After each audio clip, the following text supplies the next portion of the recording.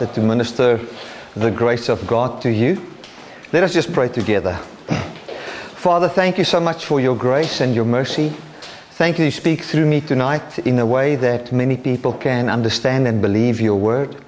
Thank you, Father, you communicate through me exactly what every person needs to hear and what will encourage him to understand who you are and what you've promised man and how you will bring it forth by your doing.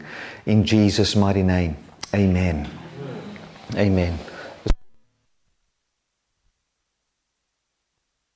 Goed, ja, daar's maar moet nou klank wees. Okay, goed, daar sê. Right. Tonight I want to talk a little bit about the ministration of death and how the law could be called the ministry of death. Because the law talks about wonderful things like love the Lord your God, love your neighbor, and actually things that if we use it in a normal life, that it will actually promote a lot of life. If we look at a nation, if people don't commit sexual immorality and marriages doesn't break up and people don't desire one another's things and they love God and all of that, we'll find it will be a peaceful nation. And how can the law, which talks about all the good things, and even Paul comes and he says that the law is good and that the law is righteous, how can such a law be called the ministry of death? I mean, that is really something that is sounds so contradicting to us. And how can basically looking at the good and doing good kill you? How does that... Is it possible? You know, how can that ever be possible? And where does it come from? Now, in the first evening we spoke about the design of man, how God made us, why God made us. And we've come to see that God is a family. And from this family, He created a man and a woman. When He created this man and woman, they were in the image and likeness of God, meaning they were also in the similitude or in the likeness of a family that can, through union, produce fruit and they had dominion, or their relationship, in other words, would have an effect on certain things that would be subject to them. So they were in the image and likeness of God. And what God's plan was then to have the life He has, which is the only eternal life, and love them and be good to them, and actually then project His life or live His life towards them. And as He lives His life towards them, they would share in His quality of life. In the same way as what a farmer would go and he would have a farm, and the purpose of this farm is so that he could have his family there, and that it would be inherited by his family and that they could live there. So what he would have is, he would have all the tractors, he would have the land, he will plow, he will farm and all of that. And the purpose of that then is so that all of what is done there and what he does there is actually towards the children, so that the children can have his life. That would be the plan. That is, in South Africa anyway, it's like that, where once you have land, you never want to sell your land. You want to keep it in the family. And because that is a life, a guaranteed life, and land is so expensive that once you've lost it, the chance to buy it again is almost impossible. So you want to keep it in the family, and that life you want to give to your children, because you know that in order for them to get that land by going and studying, becoming an engineer or a school teacher, working and trying to then buy that land would kill them. It would be almost impossible for them to ever gain that. So you want to give them your life. You want to give them what you have. And that is how God determined for us to have life. Because He knew that He possesses the only life. In His case, He possesses the only land, and He wanted to share that with us. Now, I've looked at the tree of the knowledge of good and evil in the Bible many times. And one of the biggest things that bothered me was, why would that tree even be planted? Why would God put that tree there? Because if He never put that tree there, then man could never have fallen. And there could never have been the disaster that there is now. Now, we need to understand that when the Bible, in the creation story, talk about trees, it is, I believe, let me put it this way, I believe that the whole Genesis story is a story. It's a narrative. It's trying to communicate a certain word to us. I'm not saying that the creation was not physical. I'm not saying that there wasn't a garden. But what I'm saying is that God, through the story in the garden, doesn't try. His main purpose of that is not to try and communicate to us, that the world was made in 6 literal days or not. That's not what He's trying to communicate.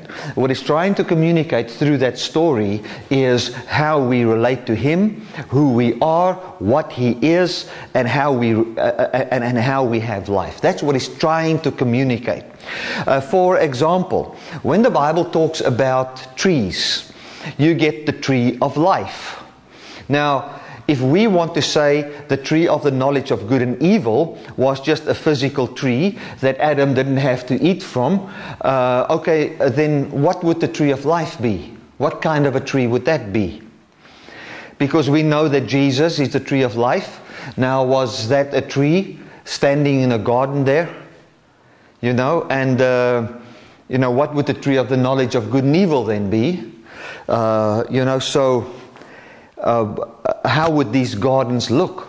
The Bible even comes in Isaiah and He calls us, the church, trees of righteousness, a planting of the Lord. So even we are trees, according to Isaiah 54. So if we are trees, and in the garden there were many trees that you could eat from, but there was one you could not eat from, for it would destroy you. What would this tree be? How would it function? What would it be? Because we know that the tree of life is even God Himself, and Jesus is the tree of life. So how will this whole thing work? Now, when the way I look at the fall of man is in the following way. If we look at the prodigal son, what did he do? He was, like the older brother, a son that was born into the house of his father. In the house of his father was many things. There was a farm, there was some land, there was some animals. Everything was there. Life was there. All provision was there. It was just like the Garden of Eden would have been. He didn't have to create a farm by himself. He didn't have to go and cut off trees and put a new field there for the first time. It was already there by the Father. The farm was already created. The Father was already farming that farm. That farm was already producing. And these sons were then born into this kingdom of the Father. In this kingdom of the Father, like I said, there was already servants, there was already gardens, there was already farming. Everything was already there, created by the Father. And the purpose that the Father had was that His sons would then live with Him on that farm. Maybe they can have their own house on that farm, but they would live on that farm and so share in His life, in the life that He provided. When we look at these children, we look at the youngest one. He came and he said to the father, "Father, give me my inheritance. Give me the portion that belongs to me." Now, the father then divided the inheritance between the two sons. So here was the son, all that was his was now his on that farm, and the other brother also received his inheritance and he lived there, and the father was actually now living with them. So the kingdom became theirs, and the father was living with them in what the father planned for them to inherit. So in other words, they were now having the life that the father wanted them to have. They received their inheritance. Now, let's look at the inheritance. What would a child inherit?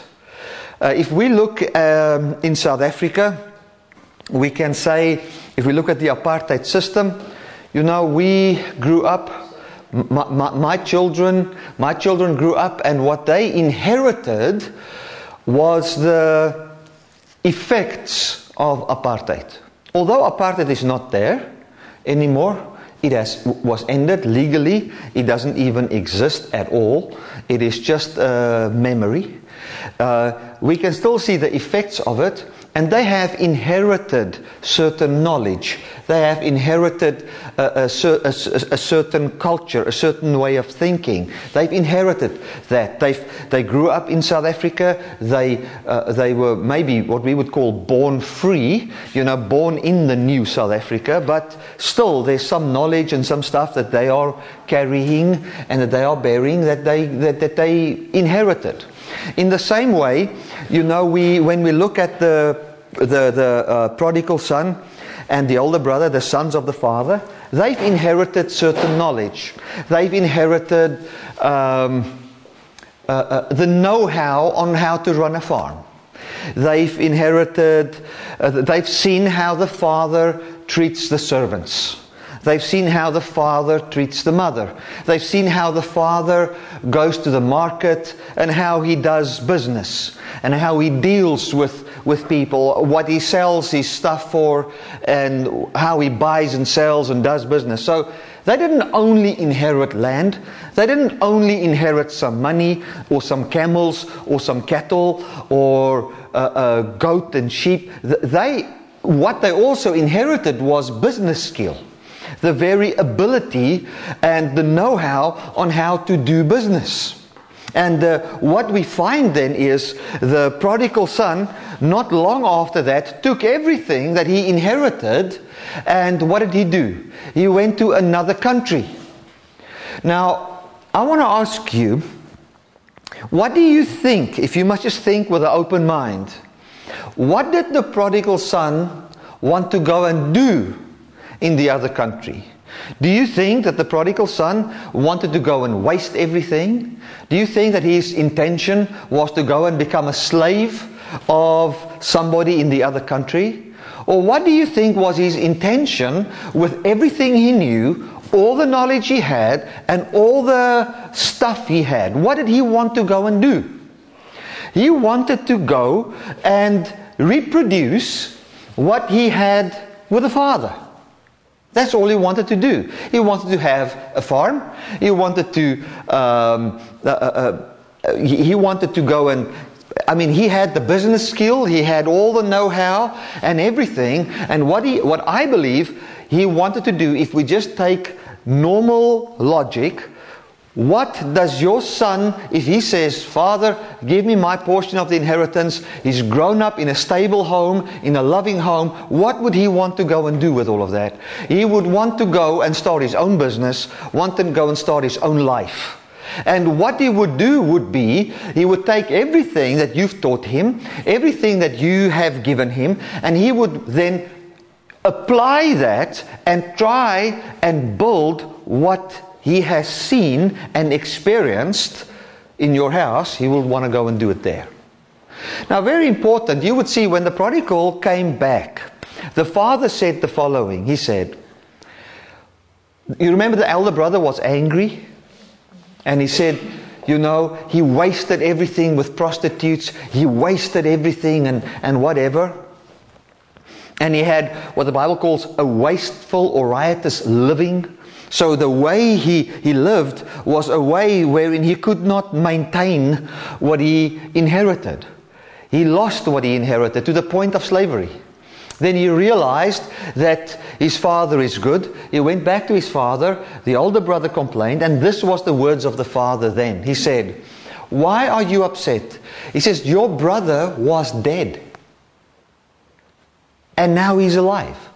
So, if we look at those words, what we can say is that the Father, when the Son went into another country to have his own life, and he lost all that he inherited, in the eyes of the Father, he saw that as death. He saw it, he died.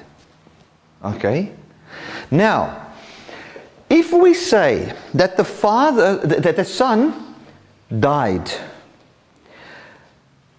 we can say that taking the inheritance, going to your own land, trying to work and build your own kingdom, with everything you've seen from the Father, can cause your death. That is what we can say. So, when God spoke to Adam, He said to Adam, Adam, don't eat of the tree of the knowledge of good and the knowledge of evil, for the day you eat thereof, of this death you will die, or dying you will die.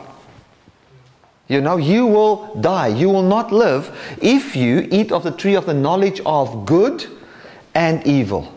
Now, let's get back to the prodigal son and the father, or the younger son and the father. The way the father lived, if you must think, that is a picture of God and man. The way the father lived, the father and the mother and the servants, which in our case would be a type and a shadow of the Father and the Son Jesus and the Holy Spirit and the angels and the kingdom of God. The way God lived, do you think that His way was good? Of course. The way God lives in His kingdom, the way God would farm is good. It's not bad, it's good. Even I think in Matthew 21 the Bible says that the rich young ruler comes to Jesus and says, what shall I do to inherit the kingdom of God? He said, good master, what shall I do to inherit the kingdom of God? And then Jesus said to him, why do you call me good? For only God is good. Now he comes and he says, don't eat of the tree of the knowledge of good. But there's only one that's good, and that is God. Now, he says, don't eat of this tree. Now, how do we eat according to that? Because if we say that this tree of the knowledge of good is actually knowledge of God, and evil, the word evil in the Greek, if you study the Old Testament Greek, the Septuagint, you will see the word literally there means to be full of labor or hard work. So, if you say, I am going to take the knowledge of God and then work this knowledge, you will die. You will die. Now, how can that be? How is it that working that knowledge can cause your death? God even shows that in the prodigal son. He takes all the knowledge of good, everything he could inherit from God. Now, is what we can inherit from God good? Of course, it's good. But if you want to take the good and work the good in order to have a life that looks like the life of God or eternal life, you will die. Because the moment you look at good and you're working of the good, the moment you do that, the source of your life is your ability. It's your ability and not the ability of the Father. You know, you can find two people. The one is a businessman in his being, and the other one is not. The one that is a businessman can follow business principles and do business, and he will make a success. The other one that is not a businessman in his ability, in who he is, can try and copy those exact business principles, but it will not work for him. Because he is not that. It's not in him. The one can do business in the name of the other one that is a businessman in his being, and then he'll be very successful. Because if you want to use a spiritual language, the anointing of business rests on the one. And when you come and partake of that, then you can share in that life. In the very same way, the ability to have eternal life belongs to God. And only He possesses it. And now He's got a kingdom wherein He is good towards us. And in His goodness towards us, we receive life. And as He is good to us, we find His goodness brings forth goodness in us. And then we are good to others. But the moment we say, let's look at the good of God, and now we will do the very same good and have life by the good we do, the moment you do that, it's like a man that goes and does business on his own, that doesn't have the ability to actually do business. And that kills you. Now, when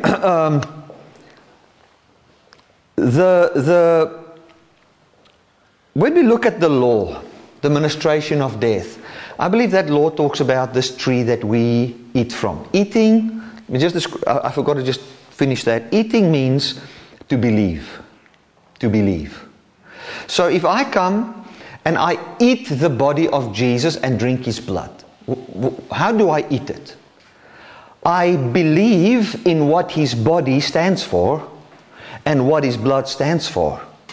When I believe it, then it enters what I would call my spiritual stomach or my heart, and then it feeds my emotions by what I believe. So, like you would eat a piece of bread, when you eat it, what does it do? It goes into your digestive system, it gets digested, and from that it's broken up and it forms sugar in your body, and then from there you find energy and life.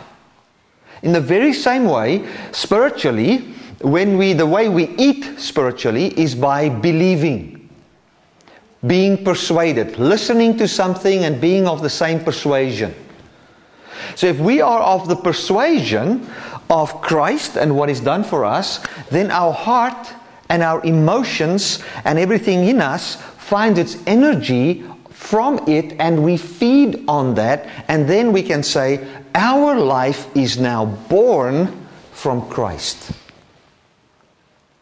So if we eat of the tree of the knowledge of good and evil, which would be, if we say we believe in our heart that we behold all the good in God, and then do that good, then we will then produce the life of God and have eternal life.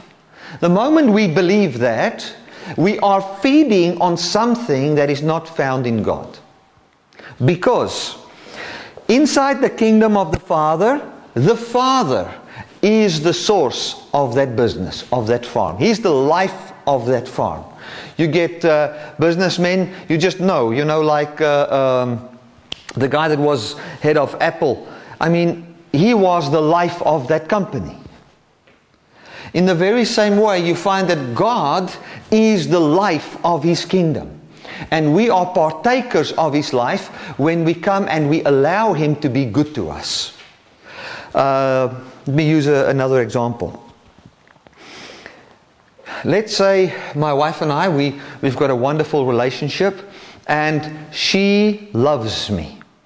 If she loves me, I find that from her love, I feel a good self-worth, I feel loved, I feel stability, I feel kindness come forth in my life. I feel friendliness towards her and all of that. Why? Because she loves me. So the source of my life is her life. Her love for me produces a life in me. This life that's in me looks like her life because that's what I behold. I see how she loves me.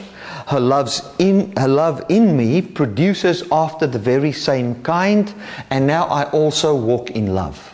But if I say, let me look at how Helena loves me, and then I'm going to find someone else be it my son or be it whoever, and also love that person that way, and therefore I will have Helena's life by loving the way she loves. I've made the principle of love my God instead of being the recipient of love. I hope you understand what I'm saying. Let me not rush past this, because this is very, very important.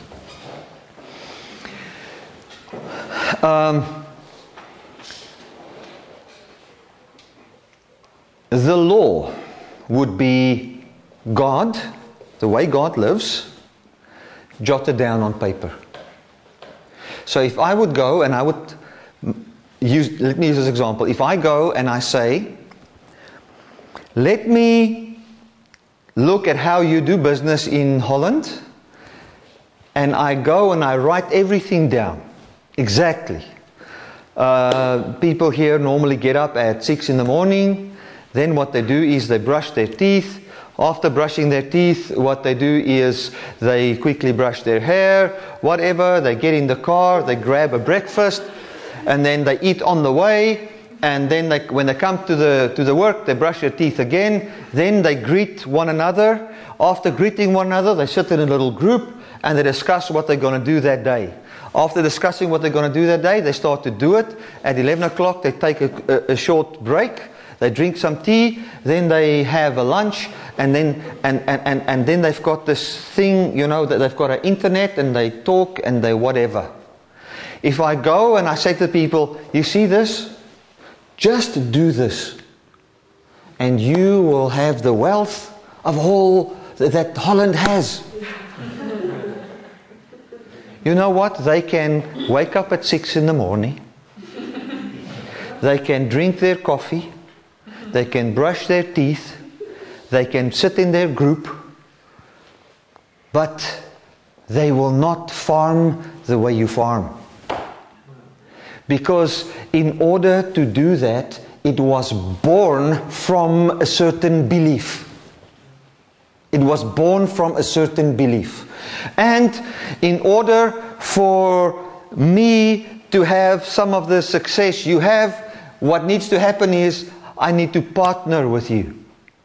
And basically draw from what is already in you and so share in your life. That is the way. And that's what God has come to do for us. Now, if we take God and we write Him down on paper, we will find the law. And we would say that law is good. The law is good. It is a good God written on paper. And now, if you want to take that good God written on paper and do it, to have the life of that God in you,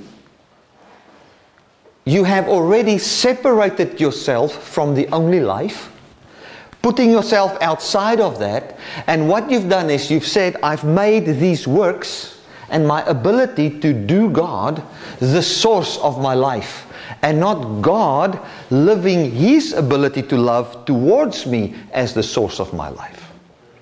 And what that would cause is your death. It would, because we are made from dust. When we are made from dust, what it means is dust is dead. Dust is not alive. Dust is dead. Then God comes and gives that dust life. Then He says to this dust that is alive, your life can be preserved forever by me loving you and so sharing my life with you as you enter into this love relationship that I have towards you, where who I am is the source of your life. Okay, and all you need to do is believe that, and I am the lifeline of this ministry. I'm the lifeline of this farm. I'm the lifeline of this kingdom. And so can you now live in my kingdom. But the moment the dust says, okay, I have now been in this kingdom, or you say to your father, Father, I don't want, I want what I can get from this farm, but I'm going to another country, and then I'm going to use my ability to farm as the foundation and the source of my life. Then you'll die, because you have not been designed to be a farmer. You've been designed to be a sharer in the life of a farmer. That is what God has come to give us. That's what He's come to give towards us. So, I like to use this example of Lance Armstrong. If I, at the age of 43, decide I'm going to win 7 gold medals. I'm going to win the Tour de France 7 times. And all I'm going to do is, I'm going to look at Lance Armstrong and everything he did. What time he woke up, how many hours he trained, his diet, everything. And I'm going to jot Lance down. Everything he does. And then I'm going to take Lance, and then I'm going to do Lance Armstrong. Lance Armstrong will kill me.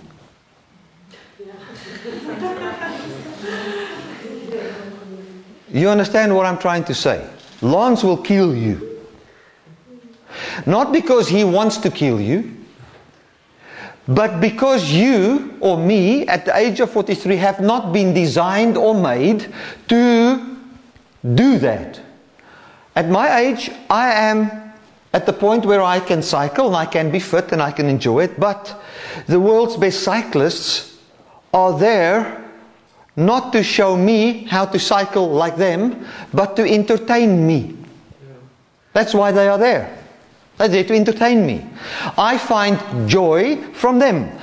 If I look at one winning or whatever, or even in football, you support your team and you say they win. Now you're so happy. You find your joy and your excitement, and your life is born from how they can play football. In the very same way, we find our life out of the very ability on how God can give life and do what He promised us and give it to us for free. That's where we find our life. But if we behold how God loves, how God is kind, how God is merciful, and we think that we see all this life that flows from how God is merciful, therefore we can have life by loving, or life by being kind, or life by anything we do, we have separated ourselves from being the recipients of life to be unto the originators of life. And since we are dust, we will only be able to give what we are, which is death. I hope you understand what I'm saying. Death cannot produce life. Or something that had no life. Let's not use the word death. Something that had no life in it, dust, cannot produce life. It can only be the recipient of life, and then that life can live in it, and it can be alive. It can have all the attributes of it. But the moment that dust says, I'm going to use the ability of dust to have life, you're going to die. So, I believe part of the tree of the knowledge of good and evil is just our design and where we come from. That's part of it. Another part of the tree of the knowledge of good and evil is when we look at Satan's fall and we read Ezekiel 31, we see that God comes and he writes and he speaks through Ezekiel unto Pharaoh. And Pharaoh represents the kingdom of darkness, the kingdom of the devil. And he said to Pharaoh, Pharaoh, you were very beautiful the day I made you. You were a tree in the garden of God. You were in the garden of Eden. You were in Eden, the garden of God. You were planted, listen to what he says to Pharaoh. You were planted by the big stream. And because you were planted next to the river, you had more water than the other trees. And you became bigger than all the other trees. All the other trees were standing in your shadow. All the other trees were smaller than you, and you were much bigger than they.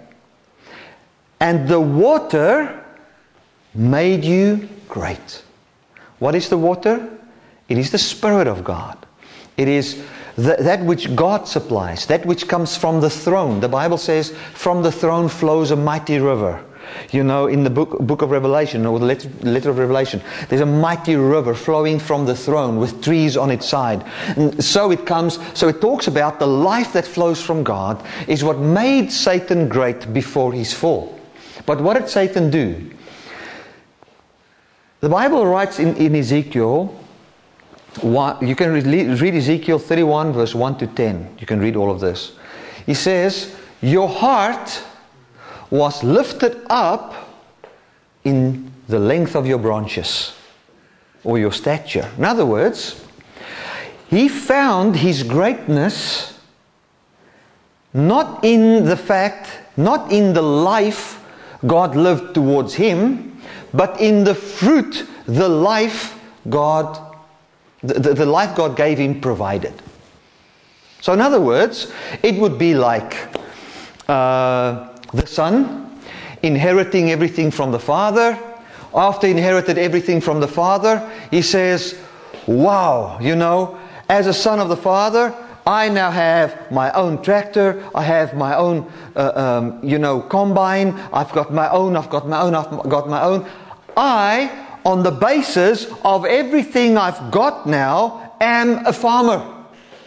So I am now going to farm, and I find my identity not in my dad being the farmer and I'm being his son and sharing in his life. I am now a farmer based on everything I have received from the Father. It would be like the Holy Spirit comes and He gives you a gift of prophecy. And now you prophesy and you can heal the sick and whatever. And after a while, you start to find your identity as a prophet and not a son of God. It will kill you. It will kill you. Paul calls it being in the flesh in 1 Corinthians. He says, why don't you know the body? You're part of a body here, man. You can't live without each other. Now you say, I'm special because I'm an eye, or I'm special because I'm a hand, or I'm special because of this. Because all of a sudden, and this is what Satan did, was he took what God produced in him and found his life in the length of his branches, or in the stature. He said, let me look at what I've inherited. My inheritance defines my life. No. We are in the image and likeness of God, and who God is our life. Who God is and what He has promised us is what will bring us life. So, why will I be free from sin? Because God promised me that. How am I partaker of freedom from sin? By trying to stop the sin? By looking at, what do I have? No, I've got this gift now. Or I've inherited something from God. I've inherited emotions. I've inherited thoughts. I've inherited a belief system. I've inherited a will. Okay, so how will I have life? Okay, no, I'm going to feel life. And then I'm going to just feel it. And then I'm just going to focus on it and will. I'm going to will this life. And then I'm going to just, or I'll use the power of meditation, or I'll use all the abilities that God has given me, which are actually things through which He lives in relationship with me. I use that as my inheritance to produce life. It will kill you. Why will it kill you? For you have not been designed to do that. You've been designed to be a recipient of the life of God. That's why trying to do God will kill you. You cannot have life by loving your neighbor. You cannot have generosity by giving money. Let me say it again. You cannot have generosity by giving money, and you cannot have life from loving your neighbor. You cannot have life by loving God. you have life by believing that God has granted you life and believing His promise, which is, I give you my life and I will live love in you. I will live generosity in you. And He makes me generous. He makes me kind. And because of His kindness in me, I now share in kindness. And that's how we live. Now, when we part from that, by jotting all the things of God down and doing God in written format will kill us. Okay. Now, I can't explain every verse in the Old Testament concerning this, but I believe that is the foundation from where we find all the scriptures in the Old Testament that says, and God killed them. I believe that is because if we look at the Old Testament, if we look at everything that happened there's a story behind that. There's a story that says something very holy, something that was very promising, something that's looks very kind and looks very good, and has got all the promise of life, can all of a sudden kill you. And that's exactly, if I come to you and I say to you, listen man, it's like, we don't have to reinvent the wheel.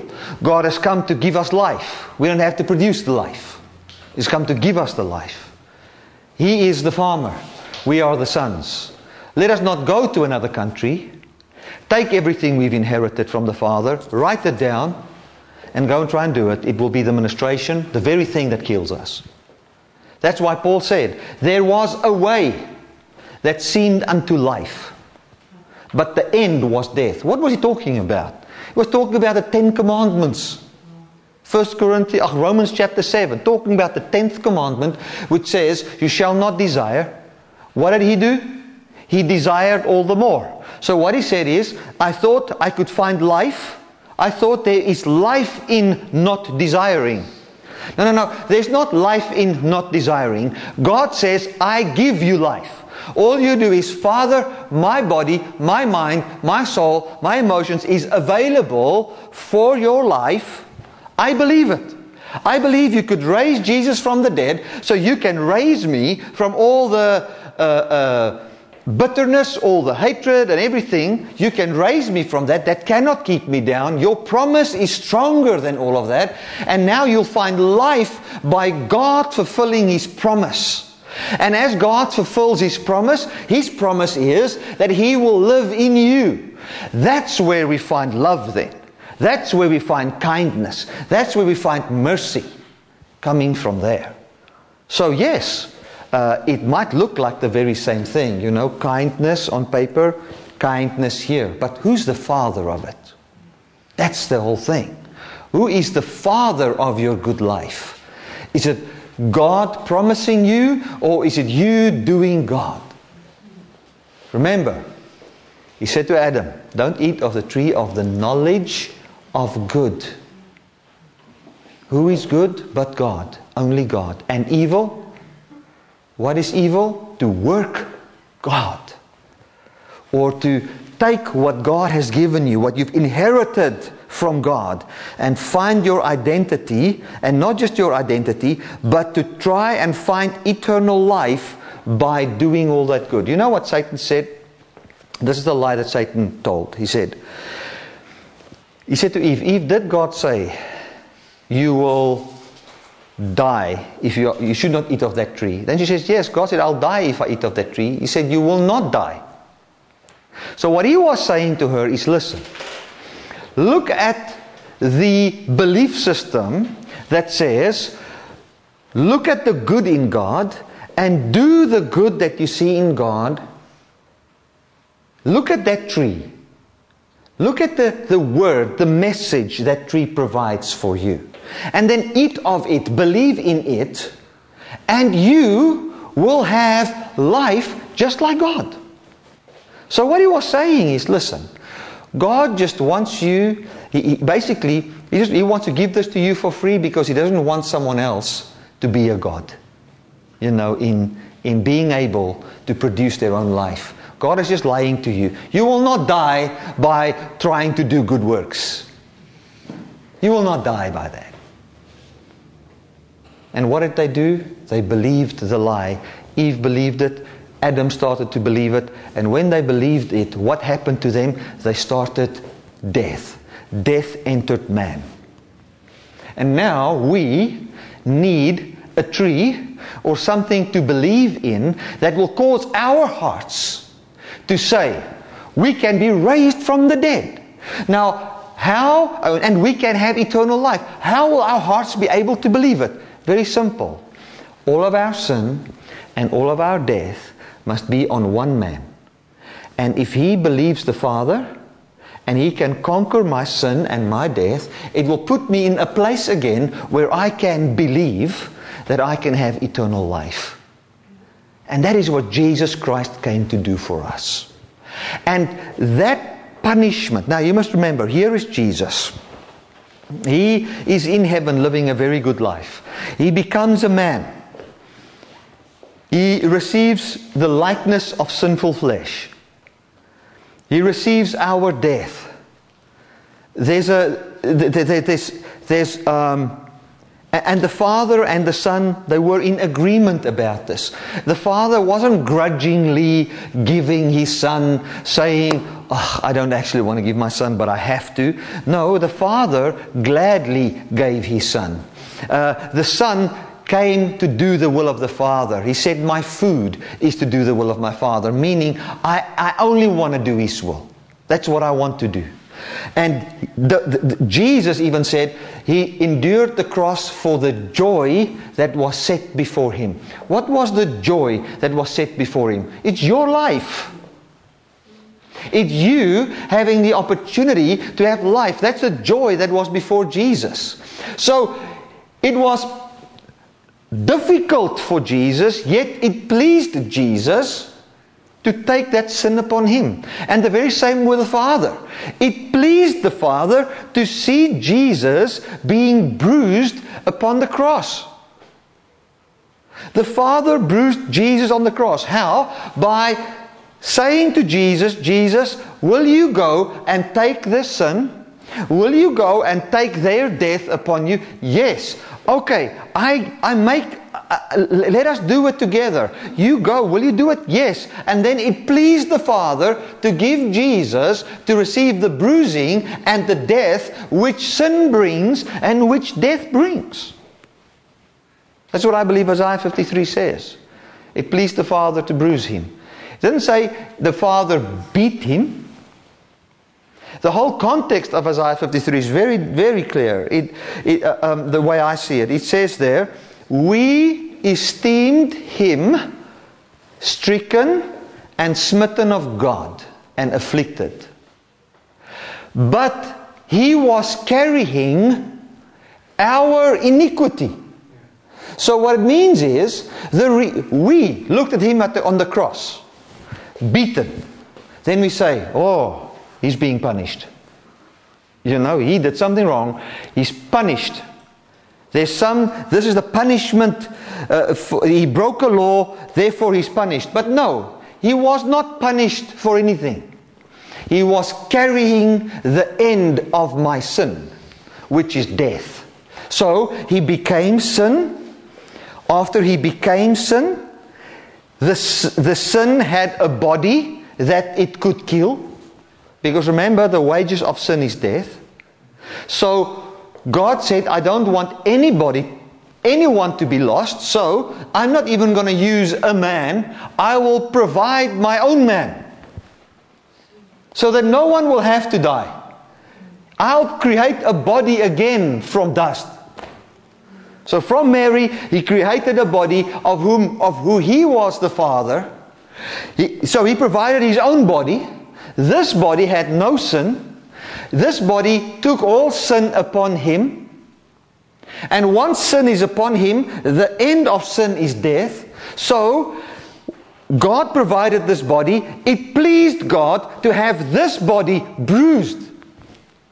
To have the punishment or the wages of sin, to have it in this body and not in you. It pleased Him. He didn't think, oh, I'm now so happy because somebody's punished. He says, I'm seeing your death dying here and it pleases me. That's what I believe Isaiah 53 means.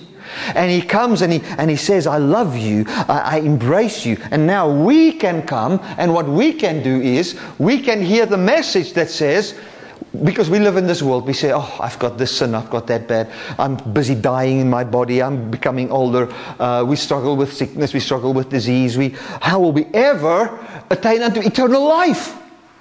We've got a word now. What is the word? It was from the beginning. I promise you eternal life.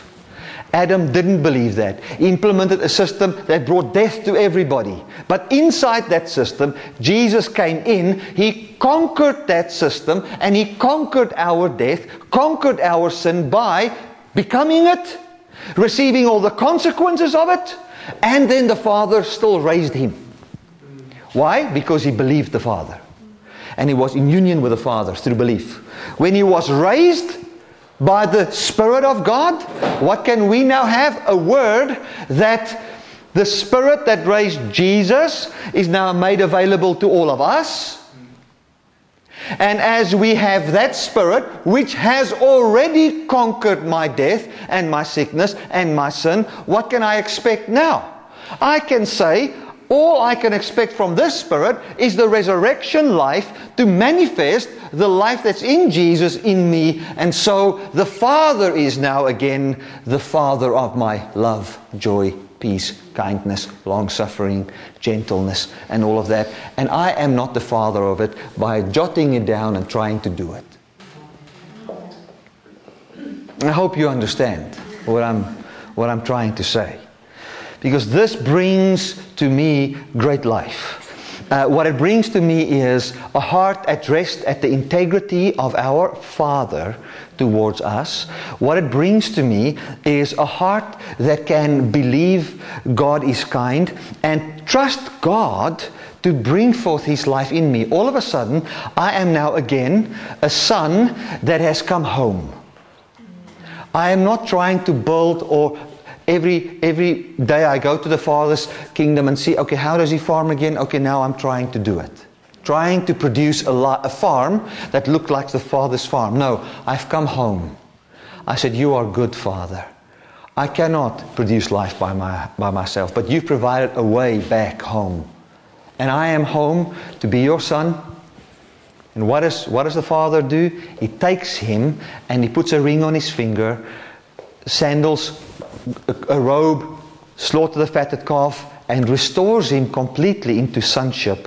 What does that mean? That means as we come back and believe that the Father is good and that we can just freely receive life, that means kindness and everything, including immortality in the return of Jesus from the Father. As we believe that, we are restored to full heirs of the very life of God.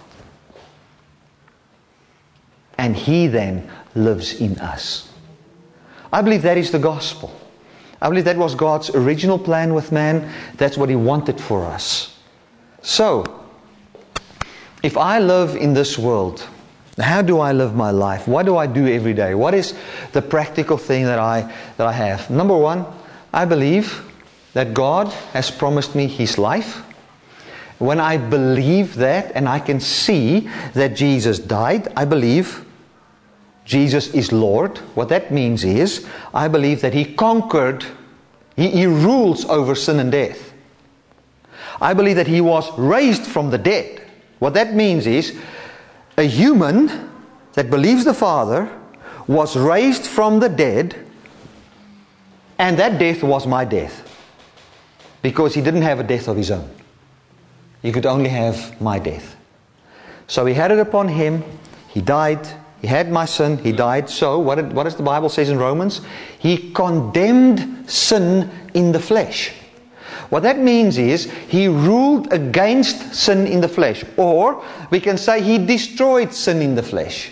What that means is that the sin in the flesh, the inability to have God's life by human works, that whole system, He destroyed all of that. How? By becoming part of that system, dying under that system, and then the Father raised Him.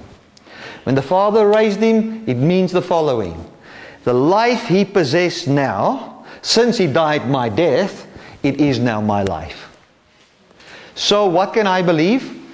I believe when He poured out the Spirit, which is the very same Spirit that raised Christ from the dead, that Spirit can now raise up my life, which is the life of Christ, in me. So, what am I expecting every day? How do I live everyday life? My body, I make available as a living sacrifice. What that means is, every day I say, my life is, this is what the Bible says, present yourself as a living sacrifice. This is what present means. If you are a presenter, you take somebody, you put him on a stage, and then you present that person for who he is. So what you do is you take your body and you say, I present, it says body, I present you as alive and available for the life of God. I don't present you as alive and available for works. You are the place made available, sacrificed or put aside for God to live in. That's what you are. You're not going to produce life by yourself. You are the recipient of life. And the Bible says, and so we will prove, means to prove, like in om te bewys. Okay? Ons sal bewys what God's original plan was for us. You know? That is how we do it. So, I present my body, not just my spirit and that. This body, wherein sin dwelled, I present it as the place where God can live. We've made of the human body very little. Yet Paul calls it a temple of God. Yet Paul says that the physical body shall be raised. God didn't make light of the physical body. He became a physical body. He dwelt amongst us. He died in a physical body. Then He was raised up in a physical body that can never die, to forever be in a physical body and never be apart from a physical body. To give a message to everyone that has a physical body. And that is that God has conquered sin in the flesh. He promises you the fruit of the Spirit. He promises you immortality and eternal life. And what the devil wants you to do is to separate everything from the physical body and always just make everything spiritual. No. Our bodies shall be saved. We are receiving salvation today. We are seeing the first effect of salvation, which is the fruit of the Spirit. And then the last thing we'll see is an undying body. Amen. That's what I believe the Lord has come to give us. And I trust that this will bless you. Right, time for questions. Are there any questions?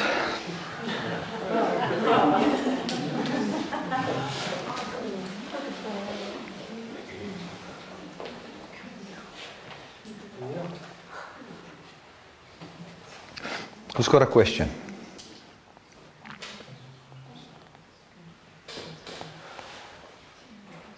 You've got a question? Yeah. In the beginning you told us you had a question about because of why was the tree of the knowledge of good and evil there? Yeah. I don't know. Okay, my answer was it is part of our design, because we are a being that has got a will and emotions, and we can look at that. And then what I also maybe didn't communicate clearly is that the Satan's fall, his belief was that he was this tree, and that he came to a fall before we were there. He was also like an angel, and that knowledge that God, wherein Satan did that, was then available. So that was the planting, I believe, of that tree. Now, when God, this is what I believe. When God made Adam and Eve, He made them in His image and in His likeness, and He even said to Adam, give all the animals names. But you'll notice that the animals were made before Adam was made. And the animals wasn't without name. It's not as if God didn't know the names of the animals. God knew the names of the animals, but the Bible says He said to Adam, name them that I can see what you would name them. And then the Bible says, the names that Adam gave the animals were the names of the animals. So he was correct. So where did he get this knowledge? From God. In other words, everything God knew, he knew. And God also knew that there is a being that found his life, first from God, and then started to believe in the ability of his inheritance and to produce a life of himself. And he knew that was in existence. That was in the mind of God as well. So Adam would also have the ability to then have knowledge that there is a system like that. And he says, don't believe in that. The same as what we have today. We have today the system planted in this world that says, you can have life by your works. Why is it planted here? Because of our design, because of the relationship there was between God and man. It wasn't God deciding to plant a tree like we plant trees. It is those trees we must see as beliefs, different beliefs and different persons or whatever we want to call it. I think that is how that planting was there. So it's part of our design, and because there was a being that came to a fall before we were made, and therefore that knowledge was also in the earth. That's what I think. So it is not as if God, we've had the thing of God planted that tree to test man, to see, is man going to be faithful or not, or whatever.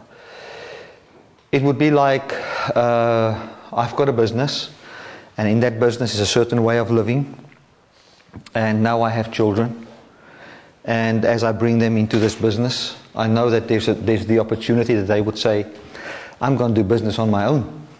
Because in this business is the freedom that you can leave if you want. So you can say, I've planted that there by making that available. It was not a testing or anything. It actually also talks about our design and the freedom we are in. It's actually beautiful, because if it wasn't there, I don't think we would have been in the exact image and likeness of God, having the knowledge of God and the variability of God, free will, and all of that. Okay. Another question. Yeah, I really don't understand how Jesus became sin. Okay. You know what I mean? Yes, I can explain that. I was in America, and somebody came to me and said to me, how did Jesus become sin? Man, it was a difficult question. Because how do you actually become something? How can Jesus become sin? How do we become the righteousness of God? By believing. We become by believing. So I believe Jesus became sin, or he took sin upon him, if you want to call it like that, the moment he believed that he became the high priest of man. And that was in the baptism of John. When Jesus was baptized by John, this is what happened. In in Leviticus 16, it talks about the scapegoat, that the Bible says that the priest or Aaron would go and confess all the sin of the people on the goat. Okay? On the head of the goat. Then the goat would be sent into the desert. The one goat would die, the other one would be sent into the desert, signifying the carrying away of sin. So Jesus, when he came into the baptism of John, what baptism was it? It was the baptism of the sinner. You had to be a sinner to be baptized by John. And John came and he baptized Jews. Now the Jews didn't believe that they were sinners, but he was saying even Jews are sinners. And you all need the Messiah. And he was baptizing people with a baptism of repentance. So in order to be baptized by John, you had to say, I am a sinner. And then Jesus came to be baptized by John. But John just the previous day said, this is the Lamb of God that has got no sin. And then John said, I cannot baptize you, because this is the sinner's baptism. This is not the baptism of the righteous. I need to be baptized by you. I need to get into your holiness. You can't get into what I preach. I'm preaching these are sinners. So when Jesus did that, he said, let us do this to fulfill all righteousness. So when Jesus was baptized there, I believe it was a signifying of all the sin coming onto the head of this scapegoat. The head is the understanding of Jesus, the belief of Jesus. So Jesus believed that he was now representing man under sin. When he believed it, it is so. Because the moment God believes something, it is so. So he believed it, and that is what I believe how he became sin. And then he proved for 3 years that the sin was on him and not on the people, by healing the people. Because the people thought that, if you've got sickness, it means you have sin. So Jesus comes and he says to a man, your sins are forgiven. They said, how can you say his sins are forgiven? Jesus said, well, what's easier to say? Your sins are forgiven or to be healed? Because the Jew understood healing as forgiveness. So Jesus said to the man, you are forgiven. They say he's not forgiven, he's paralyzed. How can you say he's forgiven? He's paralyzed. Jesus said, to prove to you that I've got the ability to forgive. That word forgive means to separate. That I have separated their sins from them. How has he separated their sins from them? By him taking their sins in the baptism. That's why he could come and now heal these people. Because the Bible says you must first bind the strong man before you can destroy the house. So Jesus said, I am not casting out devils by the finger of Beelzebub. I am casting out by the finger of God. You first bind the strong man. So the devil didn't give me authority here. I took sin, the strong man that brings sickness captive. Where? By becoming the high priest of man under sin. Becoming the lamb, becoming the scapegoat. You know that scapegoat in Leviticus 16 was sent into the desert immediately. Immediately. The Bible says there must be a ready man, to take the goat into the desert. That means he must be immediately taken. And when Jesus came out of the water, what does the Bible say? And immediately the Holy Spirit led him into the desert. Signifying what? The carrying of sin. Okay? So now he's carrying the sin, and for 3 years he's proving to people, your sin is not on you, it's on me. It's not on you, it's on me. Then he said, now the time has come for sin to bring forth its consequence, which is death, to the body provided by God. And then he went to the cross and he started to bear the wages of sin, which is death. And since all sin was in that body, all death came to that body, and when that body died, sin died, death died, and God in Christ conquered sin and death, raised a human from the grave that still represents you to bring the message of life to you, that you can have freedom now from sin and death. Because we are one with Him. Because we're human. And now when we believe upon that, then the spirit of that truth enters our heart, and it becomes the food that supplies the emotions and the kindness and the life that we need. That is how I believe Jesus became sin. It's the only way he could become sin. The Father couldn't make him sin, because the Father doesn't have sin to give him. He had to believe unto. We believe unto righteousness. How do we believe? How do we become slaves? We even believe unto slavery. In the same way, Jesus believed unto becoming sin, because he believed that if I'm baptized by John, I'm baptized as the scapegoat, therefore sin comes to me. Even if you look at, they asked Jesus, by what power do you do these miracles? Jesus said to them, tell me about the baptism of John. Was it from God or was it from man? So he was saying, where I found the authority to heal somebody was not in my super anointing. The authority to heal somebody is that their sin is not on them. That gives me the authority to heal them. It's not the innocence of Jesus that caused him to heal people. It is the innocence of people that caused Jesus to heal them. Otherwise it was not a legitimate healing. Okay. Can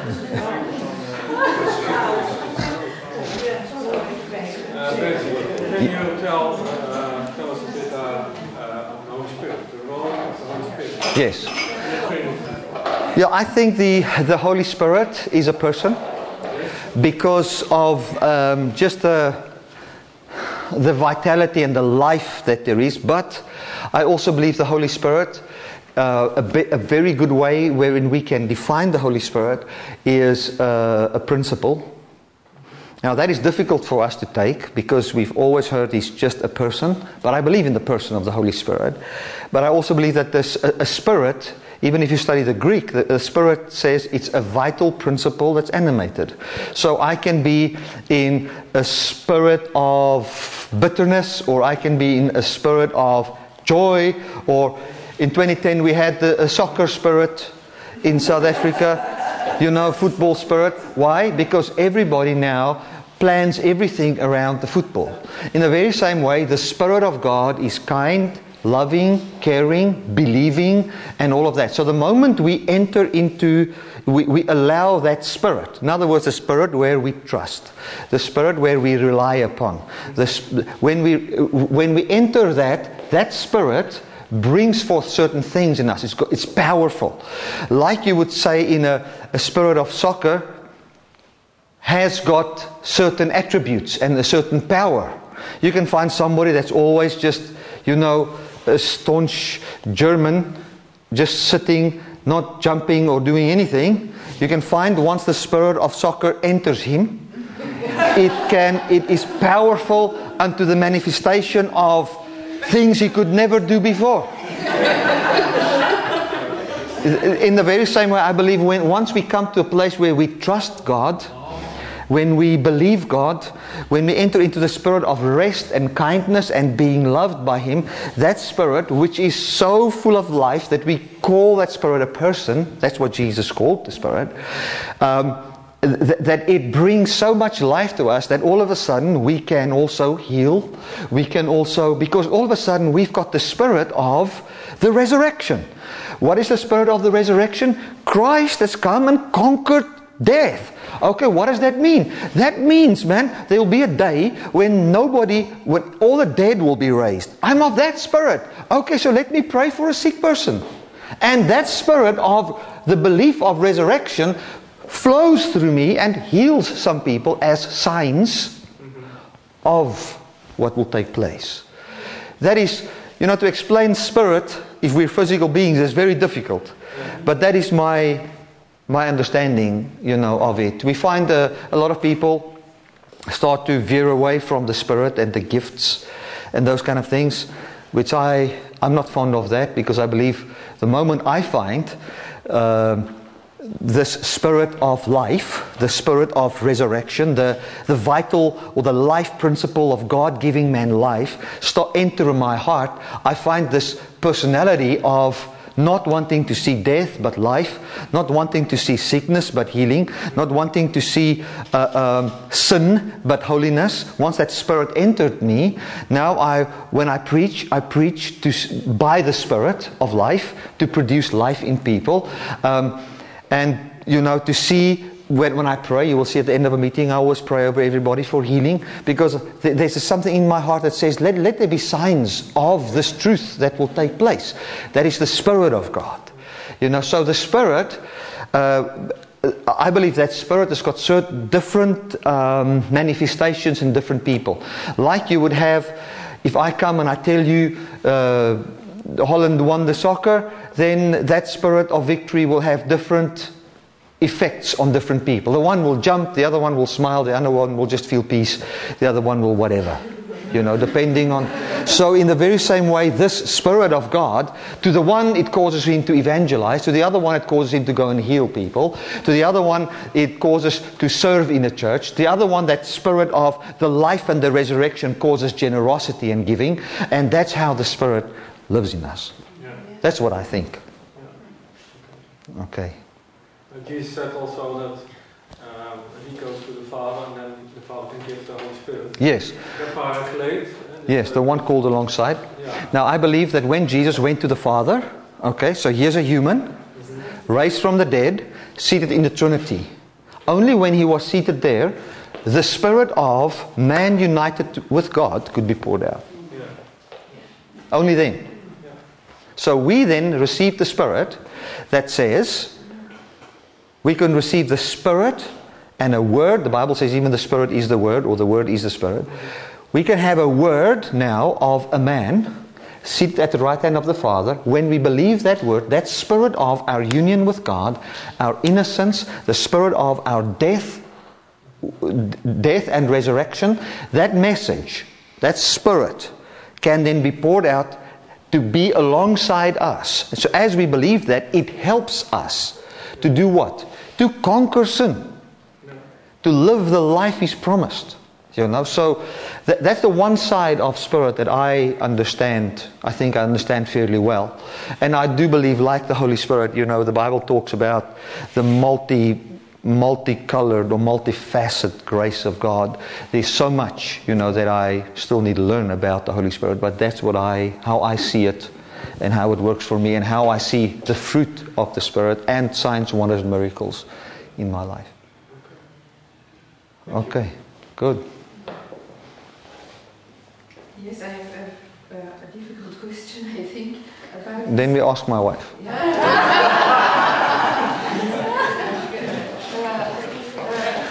Already a long time I had some questions about this text. It's in Matthew 7, from verse 21.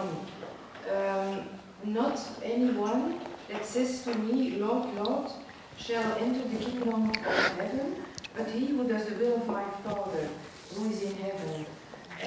Many will say in these days to me, Lord, Lord, did we not prophesy in your name, and did we not cast out evil spirits, and have done many miracles in your name? And then I will openly say, I never knew you, and depart from me, you workers of iniquity. Did these workers of iniquity really produce these miracles and and cast out these demons? And yes. Who were these? Well, what I think about that verse is that they said, I must enter the kingdom. Why? What was the reason why they felt they had to enter the kingdom? I can produce these works. That's called iniquity. Even in Satan, he said to Satan, Satan, iniquity was found in you.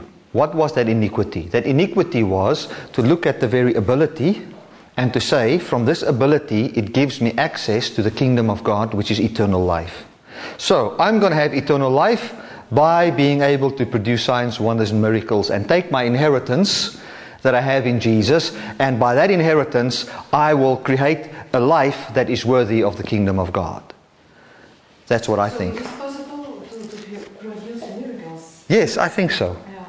Yeah. Some of you might be shocked, but I don't believe in once saved, always saved. I believe you believe in Jesus until He comes. And by that persuasion in your heart, that Jesus will produce it. So that if the Lord appears, what will you say to Him? I've produced miracles in your name, Lord. That's why I must go into the kingdom. Or are we going to say, thank you for your generosity, I'm part of your kingdom? So those are people that believe that by miracles and signs and wonders, they've got access into the kingdom of God. And now they come in the name of Jesus, because I tell you now, you can go in the name of Jesus, preach a message, and pray for people, and you will find the Lord producing miracles in those people, in those people's lives, because they believe upon the Lord. Now, what we've done is we have said that if a miracle happens through a man, the miracle affirms the man. No, the miracle affirms the message. Affirms what Jesus did upon the cross, not the man. And that's what they believe. They believe I am what I do. That's what I think. I can be wrong, but that's my view on it. And it happens a lot. It happens. These people who produce miracles, they boast about themselves. That's why Paul said, aren't you in the flesh, when you do all these things?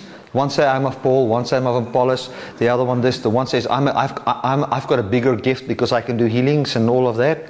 Paul said, does all of us do that? No, but all of us are part of the body. He says, you are in the flesh. You are trusting in human ability. You are trusting again in the inheritance of gifts. And another thing I want to just say about miracles. We need to realize that miracles is not complete salvation. It's not complete. It is a partial thing. Everybody Jesus prayed for eventually died. They are all dead today. Even Lazarus that was raised from the dead is dead today. That means that miracle Lazarus received was not what God planned for Lazarus. God plans for Lazarus to be raised from the dead. There's a difference between being raised from the dead and being glorified. Lazarus was never glorified. He was just raised from the dead as a sign that Jesus is the resurrection. And now that is what we would call, I would call it just a sign or a wonder, or the Bible says we know in part, we prophesy in part, so we also just heal in part. Even if somebody is raised from the dead, he's healed in part because he will die unless Jesus returns. So what we have done is we've taken the gifts that are actually a sign unto the truth, which is the resurrection, and we've made that the end goal. It's like going to a sign that says Amersfoort, and then you stand there and say, I'm in Amersfoort. No, you're just at the sign. You're not at the town. You just arrived at the sign. So let us see the sign for what it is. It just points to something. And what we've made, we've taken the scriptures concerning eternal life and signs and wonders and confused it with each other. And we've come to a place where we've made the end goal of Christianity the ability to do miracles, and that has hurt more people than healed people.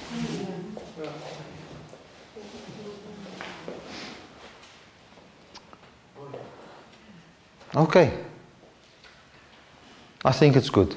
Let's pray.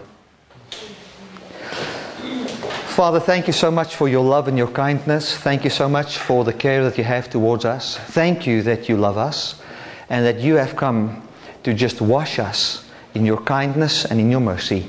Thank you that I could administer this word here in Holland. Thank you, Lord, for John and Yolanda and just what they've arranged here, the beautiful people that are here. Thank you that you've come to bring understanding to us and that we can today say, you are good, you are the source of our life, we believe you, we trust you. Thank you for freedom from sin. Thank you for freedom from death. Thank you for signs, wonders and miracles and the fullness of your life in us. We believe you, live in us. Thank you for that, Father. We see how you've conquered our sin and our death, and we say that the life of Christ is our life. We await your return. Thank you, Lord Jesus. I declare every person here blessed. I declare people healed. I thank you, Father, that you stretch forth your hand to signs, wonders and miracles. Signs, wonders and miracles of this truth and this word. Confirm this word of the resurrection by signs, wonders and miracles in these people. And as they go home and they see those miracles in their lives, and as they hear this word now reminded by you, Holy Spirit, of this, they will just rejoice and have gladness and peace. Thank you, Lord. I also want to pray for the Grace Church in Holland. I thank you, Father, there will just be unity and love and peace. And that these brothers will stand together and that this message can be spread all over this place. Lord, I make myself available to minister this message in this country and just let it spread to people, that people can be set free. Amen. Okay, thank you so much.